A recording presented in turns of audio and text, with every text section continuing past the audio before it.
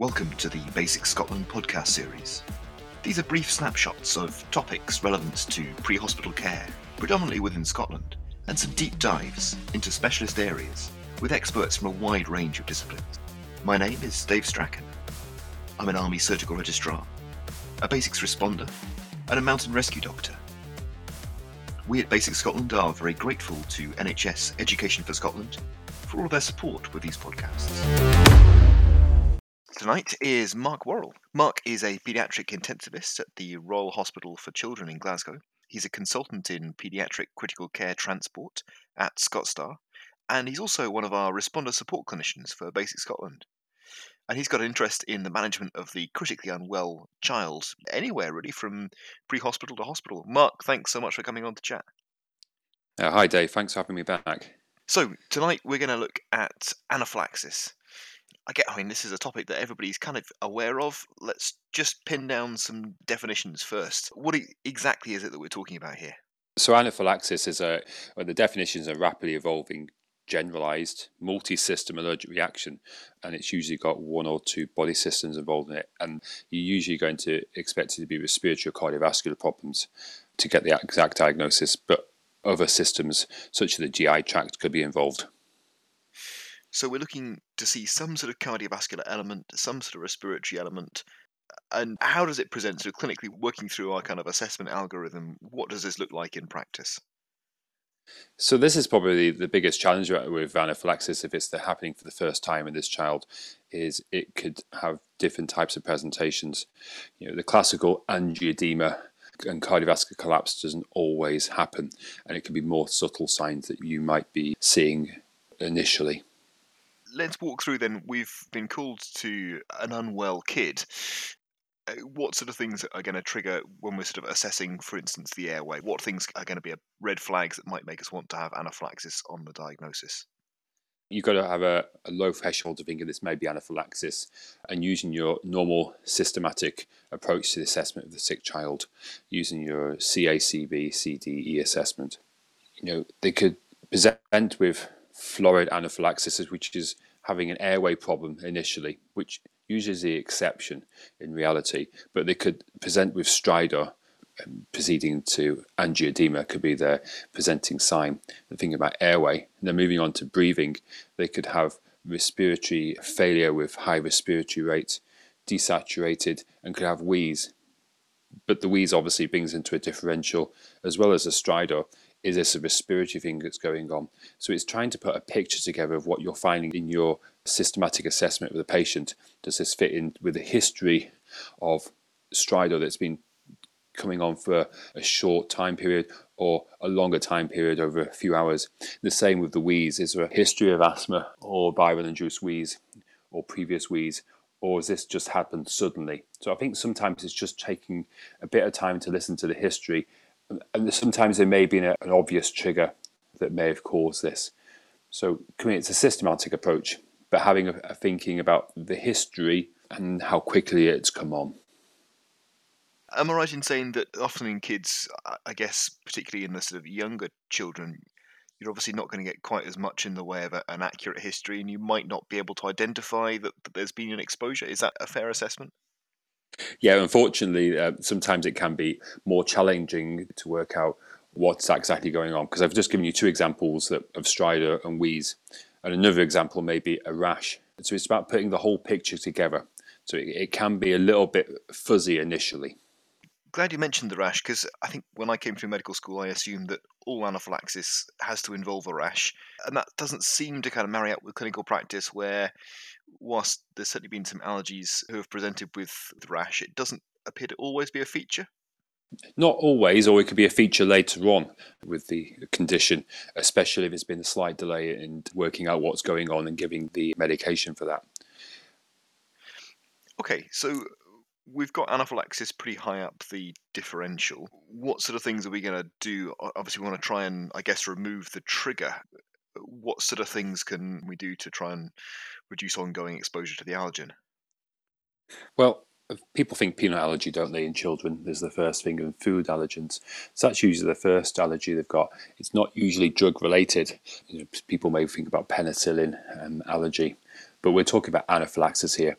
Peanut allergy and food allergies, such as egg and other type of food stuffs, are what the common causes to do that. And you may see swollen lips, or they may just have something to eat. So it's thinking about that. You've got other allergies which have got crossover to adults, but they're the ones you want to think of. If the child's got a history of eczema, or they've got wheeze, or asthma in the family, or a history of allergic reaction in the family, that may be another hint. So it's all kind of building a picture, I guess. Okay, so I'm working through in my head, and I'm aware that there's a new algorithm that's come out from the Resus Council for Anaphylaxis. And I think, from memory, the next chunk of it is all about the basic first aid type stuff. So what sort of things can we do without reaching into our bag of drugs? So if you've got the new anaphylaxis guideline, there's not huge changes to that. There's a few small changes, but nothing substantial. But the first thing we'll come back to is this anaphylaxis? You need to ask yourself, could this be anaphylaxis? To be able to think about the algorithm, to pick it up, or to go into your JL Calc or whatever you use. Diagnosis is a sudden onset of airway, breathing problems, or cardiovascular collapse, and the skin changes, itchy and rash is what they suggest on here. And then the next thing to do is you need to call for help. Okay, you may be the help, but if you're there on your own, you may well need help. And if you haven't got anything that's going to be able to convey the child to hospital, then you obviously need to make contact with control. So it depends who you are and where you are and what you're doing. You need to remove the trigger. So if you're giving some medication of some sort, okay, so you're in a healthcare environment, you're giving something, you need to stop it. But if it's something that may be food related, the child may have some nausea, vomiting, or aversion to having any more of that anyway. You need to lie the child flat as much as you can. The sitting position is obviously going to help their breathing, but lying down is probably going to be better if they've got problems with their blood pressure or not. But what you need to do, and you need to be thinking early, which is to stop this reaction and continuing, is to give some intramuscular adrenaline into the side of the thigh. I think, I'm sure you'd agree, the dosages, it's worth just double checking, and particularly for pediatrics. Certainly my practice is that I will always, even if I think I remember the answer, go back and read the book, because minds are faulty, especially when you're under lots of pressure.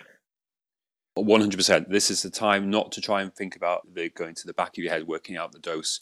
This is the time to look it up. Whatever means you do to look up these doses, normally you need to look the dose up, because the dose range is different for adults and children over 12, 6 to 12, 6 months to 6 years, and less than 6 months. So there's 4 brackets there, and you need to go and look it up. Fantastic. Okay, so once that initial bolus dose of adrenaline is in, I think this is where the old anaphylaxis guidelines used to then have a load of other drugs and a load of other things that folk got task focused on, but that's all gone with the new guideline. Okay, so this is where the couple of differences are. So the old guideline would talk about hydrocortisone and chlorpheniramine, and they're not on this new algorithm for the treatment of anaphylaxis. What it says is you give your first dose of intramuscular adrenaline, and then establish an airway, give some oxygen, and apply monitoring. Then after 5 minutes, if there's been no response, you give a further intramuscular adrenaline, 1 in 1,000, and then you can consider giving an IV fluid bolus. So to clarify, hydrocortisone's gone and the IV antihistamines are out for severe reactions. Is that right?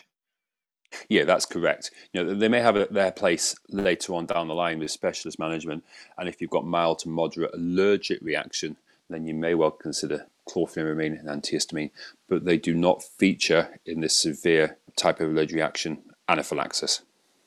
Fantastic. I mean, I guess in many senses it's 2 less drugs to carry and 2 less things to think about, and you can then focus attention on getting that adrenaline in, kind of working hard at getting the best airway possible. Absolutely. It's always the approach with sick children is to keep it simple and keep it to the basics. Complicating it is only going to make things more complicated. Okay, and you mentioned a fluid bolus. What kind of thing and how much are we going to be giving? So you want to use crystalloid, which is on the whole, that's what you've only got access to anyway for your hospital. And so that's going to be saline usually. You could use plasmolite, and that's 10 mils per kilo. So that's one of the changes in 2021. We've moved away from 20 mil per kilo for children to 10 mil per kilo fluid boluses on a whole. What we're not going to give them is gelafusin, because that's a risk of anaphylaxis with that. And we're not going to give any albumin type products. But on a whole, you haven't got access to those type of intravenous fluids pre-hospital.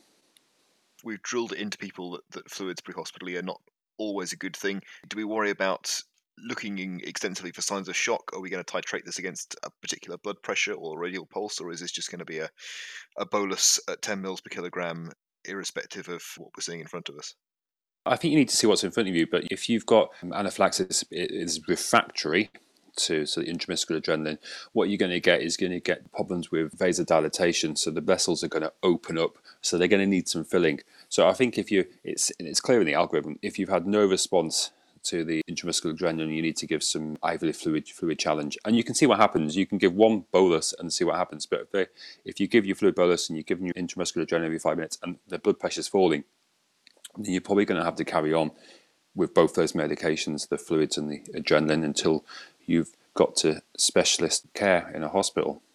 You mentioned refractory anaphylaxis, and I guess that's the other side of these new guidelines, is that there's a whole separate page looking at refractory anaphylaxis where they've not responded to those 2 initial doses.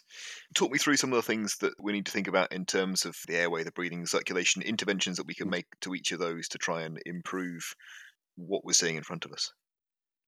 Okay, so you've done all those immediate things to do to try and stop this rock that's going to start falling down the hillside. You're trying to stop it. That's the essence of why you want to try and give the adrenaline early, giving some fluid.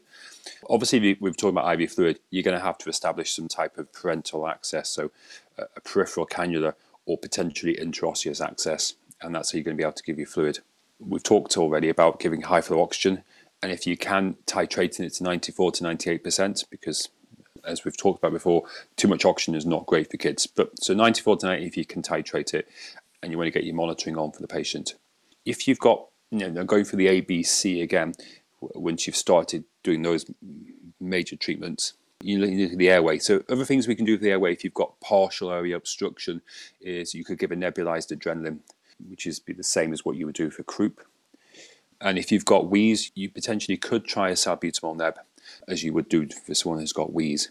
There are other treatments on this refractory anaphylaxis which really do not fit with the usual pre-hospital responder unless you're a critical care team. So I'm not going to talk about the other things that are on here in too much detail, which is talking about aminophylline and it's talking about adrenaline infusions for if it's refractory to the other treatments. Definitely drugs that I'm not going to be reaching for and generally don't carry, which makes it a nice easy conclusion. But it's just have some essence. There is other things we can do, and that's why if you're not doing those things that are working, you need to get to hospital. So providers in another setting can start doing these interventions.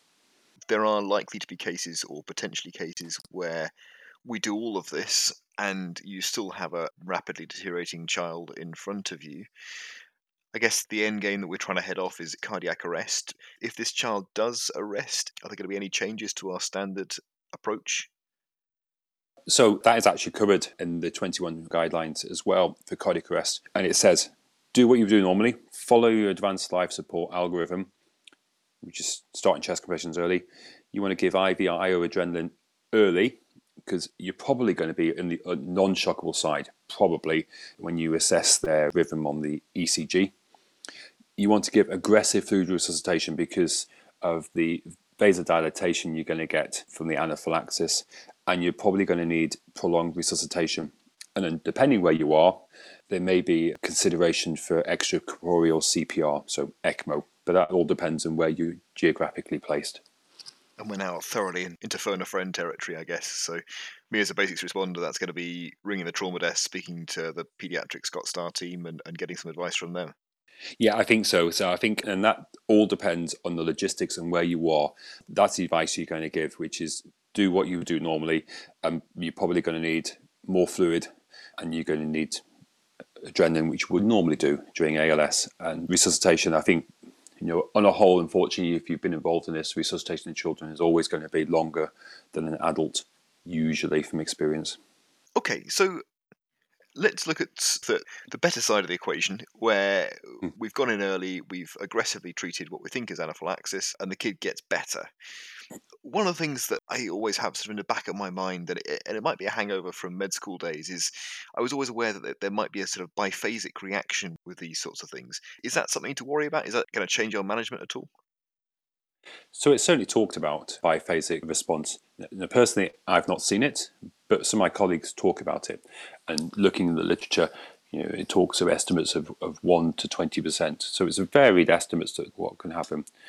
What they do say, though, is if you've got a severe anaphylaxis, and especially if there's been a delay in treatment, then it's more likely to have a biphasic response, which is you get an initial response, which you just talked about, then you manage it, and then further down the line, between 1 to 6 hours, is talked about, you may get a second anaphylaxis.